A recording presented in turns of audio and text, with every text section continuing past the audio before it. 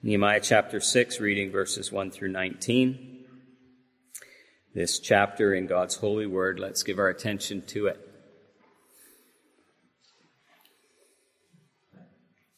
When word came to Sanballat, Tobiah, Geshem the Arab, and the rest of our enemies that I had rebuilt the wall and not a gap was left in it, though up to that time I had not set the doors in the gates, Sanballat and Geshem sent me this message: "Come, let us meet together in one of the villages on the plain of Ono." But they were scheming to harm me. So I sent messengers to them with this reply: "I am carrying on a great project and cannot go down. Why should the work stop while I leave it and go down to you?" 4 times they sent me the same message, and each time I gave them the same answer. Then the 5th time Sanballat sent his aide to me with the same message, and in his hand was an unsealed letter in which was written, "It is reported among the nations, and Geshem says it's true, that you and the Jews are plotting to revolt, and therefore you are building the wall. Moreover, according to these reports, you are about to become their king, and have even appointed prophets to make this proclamation about you in Jerusalem: there is a king in Judah. Now this report will get back to the king. So come, let us confer together." I sent him this reply: "Nothing like what you are saying is happening. You are just making it up out of your head." They were all trying to frighten us, thinking their hands will get too weak for the work and it will not be completed. But I prayed, "Now strengthen my hands." One day I went to the house of Shemaiah, son of Delaiah, the son of Mehetabel, who was shut in at his home. He said, "Let us meet in the house of God, inside the temple, and let us close the temple doors, because men are coming to kill you. By night they are coming to kill you." But I said, "Should a man like me run away? Or should one like me go into the temple to save his life? I will not go." I realized that God had not sent him, but that he had prophesied against me because Tobiah and Sanballat had hired him. He had been hired to intimidate me so that I would commit a sin by doing this. And then they would give me a bad name to discredit me.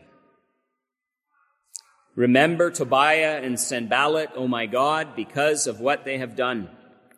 Remember also the prophetess, Noadiah, and the rest of the prophets who have been trying to intimidate me. So the wall was completed on the 25th of Elul in 52 days. When all our enemies heard about this, all the surrounding nations were afraid and lost their self-confidence because they realized that this work had been done with the help of our God. Also in those days, the nobles of Judah were sending many letters to Tobiah, and replies from Tobiah kept coming to them. For many in Judah were under oath to him, since he was son-in-law to Shechaniah, son of Erah, and his son Jehonahan had married the daughter of Meshullam, son of Berechiah. Moreover, they kept reporting to me his good deeds and then telling him what I said. And Tobiah sent letters to intimidate me. The grass withers and the flowers fall, but the word of our God stands forever. Amen. Beloved, in the prayer that our Lord Jesus taught his disciples, we have included these words: "And lead us not into temptation, but deliver us from the evil one." And if in that Lord's Prayer we are taught to pray daily for our bread, it's not unwarranted to think that this prayer regarding temptation should be a daily prayer as well. In Nehemiah chapter 6, after the internal struggles of Nehemiah chapter 5 were addressed, we once again read about trials and temptations facing Nehemiah and the people of God. And so from chapter 6, though there's so many interesting details and questions that we may have carefully reading this chapter, we're going to consider it in an overarching way, looking first at the schemes of Satan in Nehemiah's day, then the responses of Nehemiah, and lastly, the results which came from God. The schemes of Satan, the responses of Nehemiah, and the results from God. Well, first, the schemes of Satan. And I use that language because in two places in the New Testament, in 2 Corinthians 2, verse 11, and Ephesians 6, verse 11, we read about the devil's schemes. That's the language that's used. Now, there are two different Greek words in those two texts, but both those words are in the plural. Satan's schemes, plural. His devices, plural. His methods, the one word could be transliterated, plural.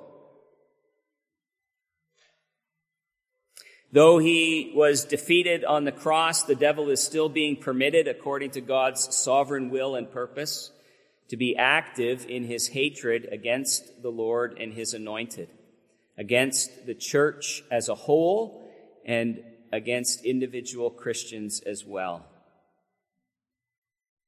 And as we see in the days of Nehemiah, so we must know ourselves that the devil's schemes are many and varied. We see that, don't we, in the temptations of Christ in the wilderness? How in different ways the devil tried to come to tempt our Lord to sin, but he stood, boys and girls.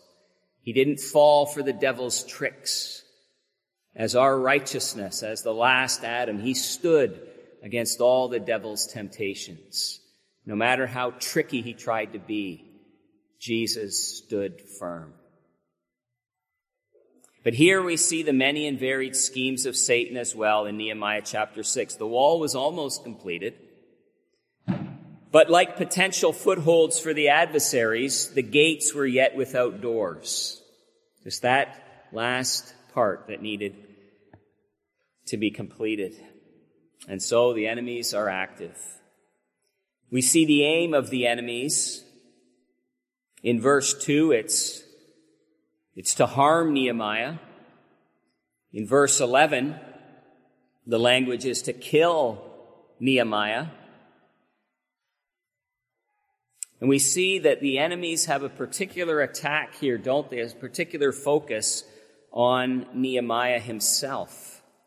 There's a focus on the leadership of the people of God. The very sobering and helpful passage in a work by Gardner Spring, who was a Presbyterian minister in New York City in the 1800s. He served in the same congregation for 62 years. He commented on this. He said, "Who and what are ministers? Frail men, fallible, sinning men, exposed to every snare, to temptation in every form. Yet from the very post of observation they occupy, they are an easier target for the fiery darts of the foe.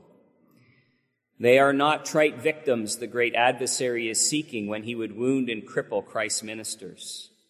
One such victim is worth more to the kingdom of darkness than a number of other men. For this very reason, their temptations are probably more subtle and severe than those encountered by ordinary Christians. If this subtle deceiver fails to destroy them, he cunningly aims at neutralizing their influence by quenching the fervor of their piety, lulling them into negligence, and doing all in his power to render their work burdensome. How perilous is the condition of that minister then, whose heart is not encouraged, whose hands are not strengthened, who is not upheld by the prayers of his people. It is not in his own closet and on his own knees alone that he finds security and comfort, and ennobling, humbling, and purifying thoughts and joys, but it is when they also seek them in his behalf that he becomes a better and happier servant, a more useful minister of the everlasting gospel.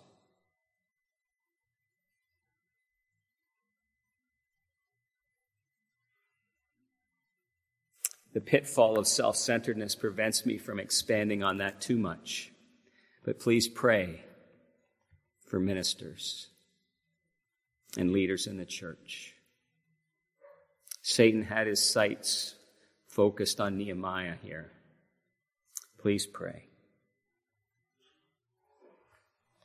In verse 9, we see that some of the objects or intents of these schemes of the devil would be to instill the fear of man in Nehemiah, to distract him from the work, and to discourage Nehemiah and all the people from the work.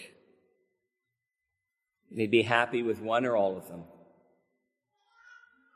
Verse 9, they were all trying to frighten us, thinking their hands will get too weak for the work and it will not be completed. It'd be profitable to think there how sinful fear cripples us in work for the Lord. How sinful anxiety diminishes our usefulness in the kingdom. Fear of man, distraction, discouragement from the work. But I want to point out what probably struck you as well, how repeated these attacks were. How repeated these attacks were.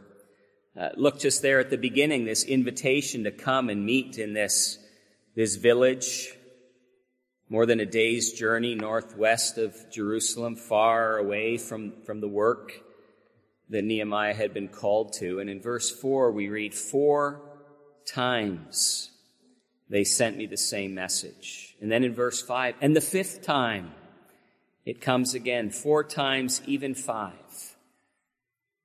There are many things in life, I'm sure, that we may prefer to be one and done, as they say. I'll just face it once, and then that's it. Let me just go to the dentist once, and that will be it for the rest of my life. There are many things that aren't that way. Most things, perhaps, are not that way. And it's not that way for most things in the Christian life. It's certainly not when we think of the schemes of the devil and the spiritual warfare in which we all are engaged. It will be over and over and over and over again. Perhaps the same temptation over and over and over again. The devil doesn't get tired of beating on the same drum, hoping that we, like pestered parents, will finally give in. Do you have temptations, struggles in life that just go on and on and on? Well, don't be unaware of the devil's schemes. See his persistence in these things. And forewarned is forearmed. The 5th time we read that in addition to the invitation, there is an unsealed letter or an open letter. That's deliberate so that as it travels to Nehemiah, anyone can see it, anyone can look at it, all the better for gossip and defamation of character. The intent of the letter is to accuse Nehemiah of being rebellious, that he's setting himself up as a king in Judah.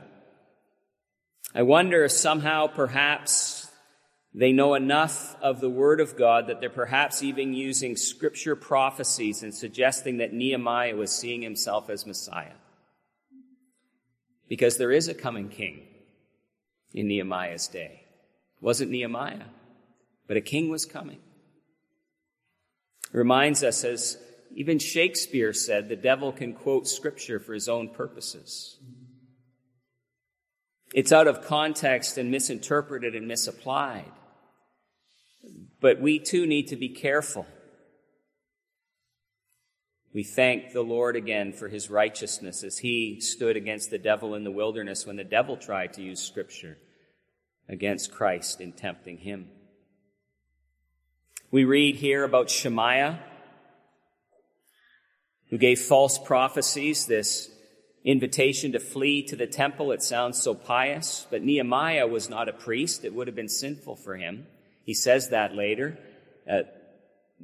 so that I would commit a sin by doing this. Again, it was to succumb to the fear of man. And Shemaiah wasn't alone. There were other prophets and prophetesses like Noadiah who were trying to intimidate Nehemiah. Again, the fear of man is a snare. This is the great trap that they're laying for Nehemiah. In verses 17 and 19, again, the nobles that we considered in chapter 5. Because of marriage relationships that were taking precedence over the relationship they had with the people of God, they're causing trouble for Nehemiah. They are building up toward Nehemiah the character of Tobiah, but they are seeking just to intimidate Nehemiah as well. And in all these ways, it's just this temptation to Nehemiah to sin. Whether it was distraction or dereliction of duty or the fear of man or pride and rebellion, whatever it is, it's a temptation to sin. Verse 13, he tried to intimidate me so that I would commit a sin by doing this.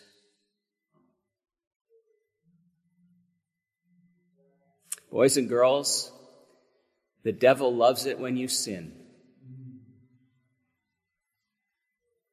Shouldn't that make you think a little more about sin in your life? That it makes the devil smile?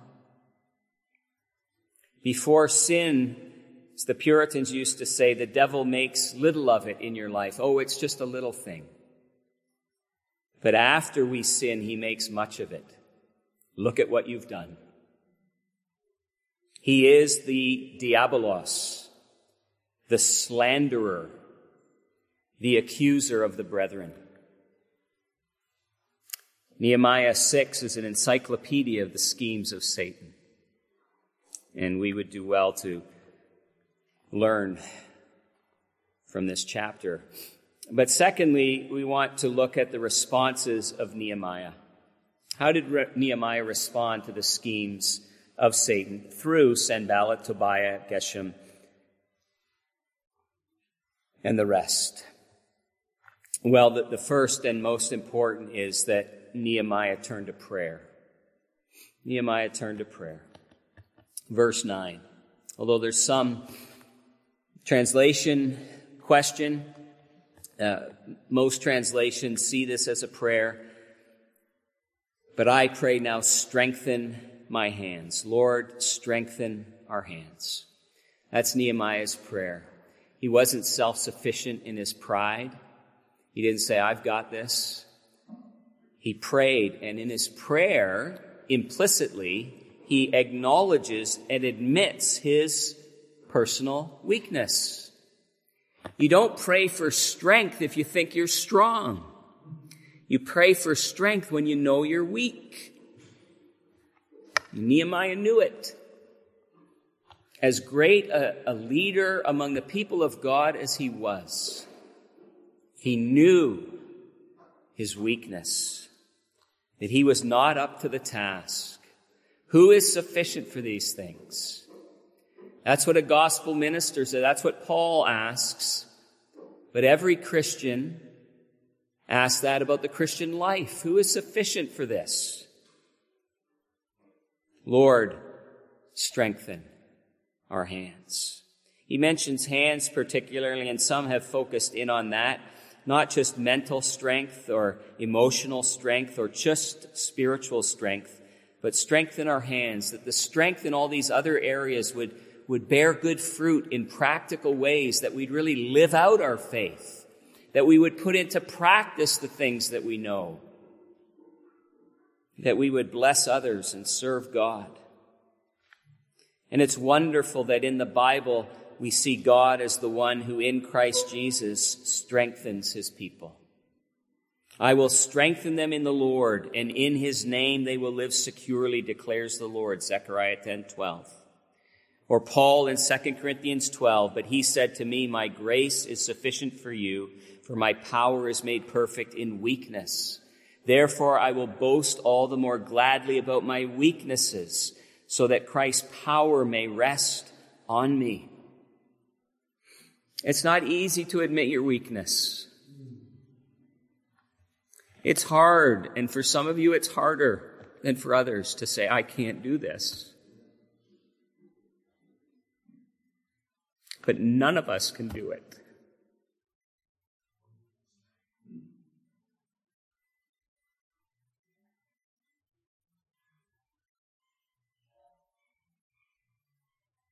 It's not completely wrong just to come to that point where it can be wrong if it goes into despair.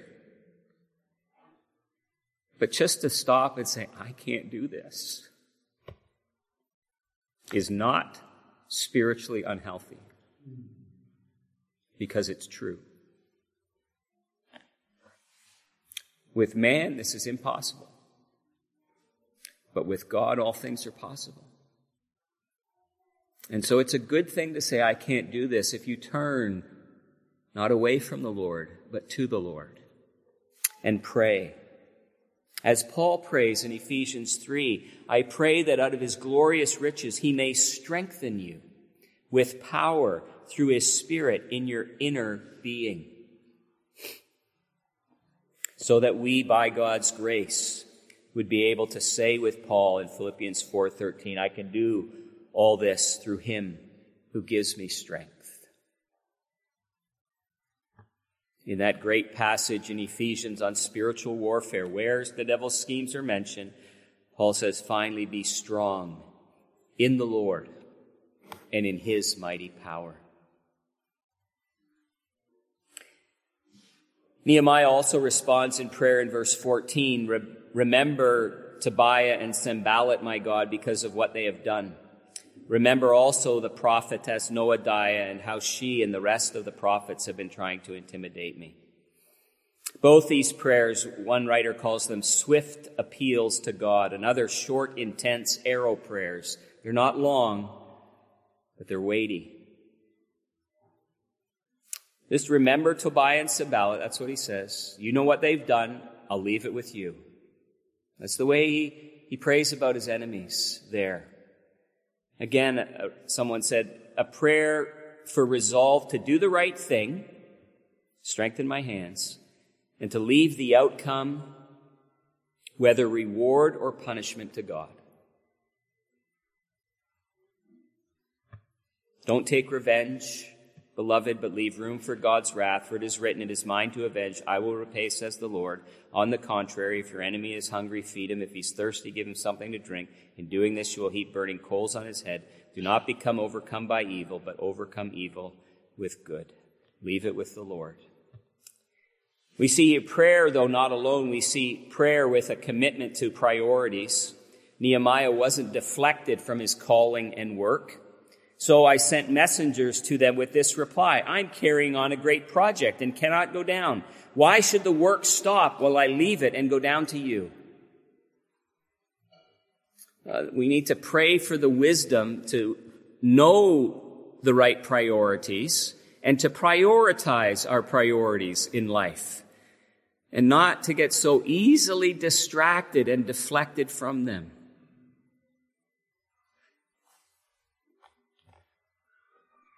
Nehemiah says, I have a great work to do.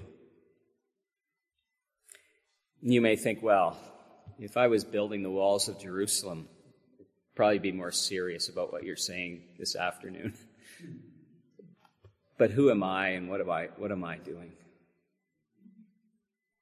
That's to look at your life, at a Christian's life, from a worldly point of view. You have to look at it from a heavenly point of view. Who was the only one that noticed the widow putting the 2 pennies in the offering and saying she gave more? Jesus did. You have a calling as a Christian. You have work to do. And it's a great work. And it's an important work because God's given it to you to do. It may be a very obscure work that hardly anyone sees. It may be a thankless work that the world doesn't recognize. But if God has given it to you, it's a great work. It is. On June 3rd, 1944, a young woman named Maureen Flavin did what she always did during the Second World War. She was working overnight in Western Ireland when she completed one of her daily tasks at 1 a.m., examining the air pressure and the barometer readings and reporting them to the meteorological office in Dublin. According to one historical article, what Maureen didn't know was that this information from the most westerly station in Europe was being sent to the headquarters of the Allied Expeditionary Force in England and would land on the desk of the United States four-star General Dwight D. Eisenhower, who was then the Supreme Commander of the combined Allied forces. This information convinced the meteorologists in General Eisenhower's office that it was wise to postpone Operation Overlord, what later became known as D-Day, to postpone it for 24 hours, and that the Allies should stand down all associated activities until the weather cleared. And this break in the weather, which Maureen Flavin also reported, allowed the invasion to go ahead on June 6th. She was recently in June of this past June recognized for her work, 98 years old.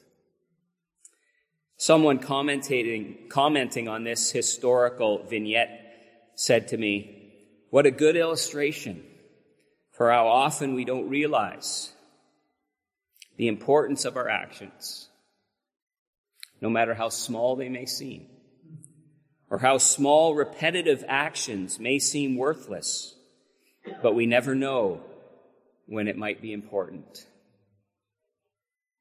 Don't give up your great work for God. Whatever it is, don't get distracted or deflected.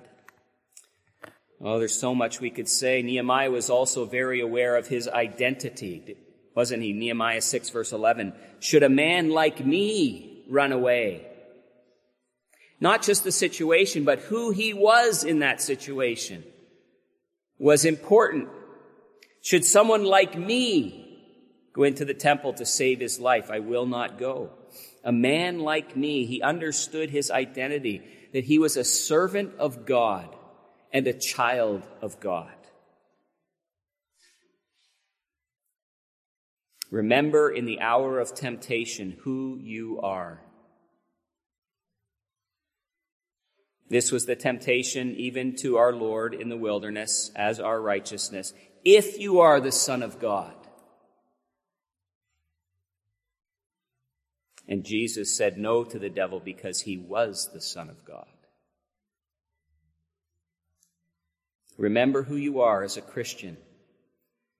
The Spirit God gave us does not make us timid, but gives us power and love and self-control. 2 Timothy 1:7. Nehemiah, as a servant and child of God, feared God more than he feared man.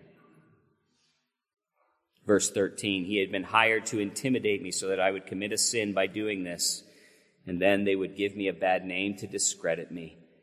He wouldn't enter the temple to save his life. He feared God. He feared sin. That I would sin by doing this, he said. Reminds me of Joseph, though Joseph did run away, but for the same reason, so that he wouldn't sin. Is giving into temptation a true reflection of who we are in Christ? Someone asked. There's nothing more helpful in your life day by day and moment by moment, that according to the word of God, remembering who you are in Jesus Christ. We see also, there's so many things we could pick out here. I just love the wise rebuttal of verse 8. The wise rebuttal. You want to become king, all this. I sent him this reply. Nothing like what you are saying is happening. You are just making it up out of your head. I love that. It's just calling it for what it is. That's wrong. That's not true. You're making it up. Don't do that. It's not always necessary to engage people in a huge thing when what they're saying is just completely false and ridiculous. It reminds me of Proverbs 26, 4 and 5. Answer a fool according to his folly, or he will be wise in his own eyes. But don't answer a fool according to his folly, or you will be like him. And may God give us the wisdom to know the difference. Well, lastly, and just briefly, we see also here the results from God. And the results are twofold, aren't they? The first is just what we've been waiting for so long. Verse 15. So the wall was completed. The wall was completed. I hope we have a day like that soon in our congregation with our building. And we can think of Nehemiah 6:13. So the wall was completed on the 25th of Elul in 52 days. Well, maybe not that aspect, but the wall was completed. Not just because of Nehemiah. This completing of the wall of Jerusalem, like the completing of the temple before it, is an illustration of the promise of the Lord Jesus Christ. I tell you that you are Peter, and on this rock I will build my church, and the gates of Hades will not overcome it.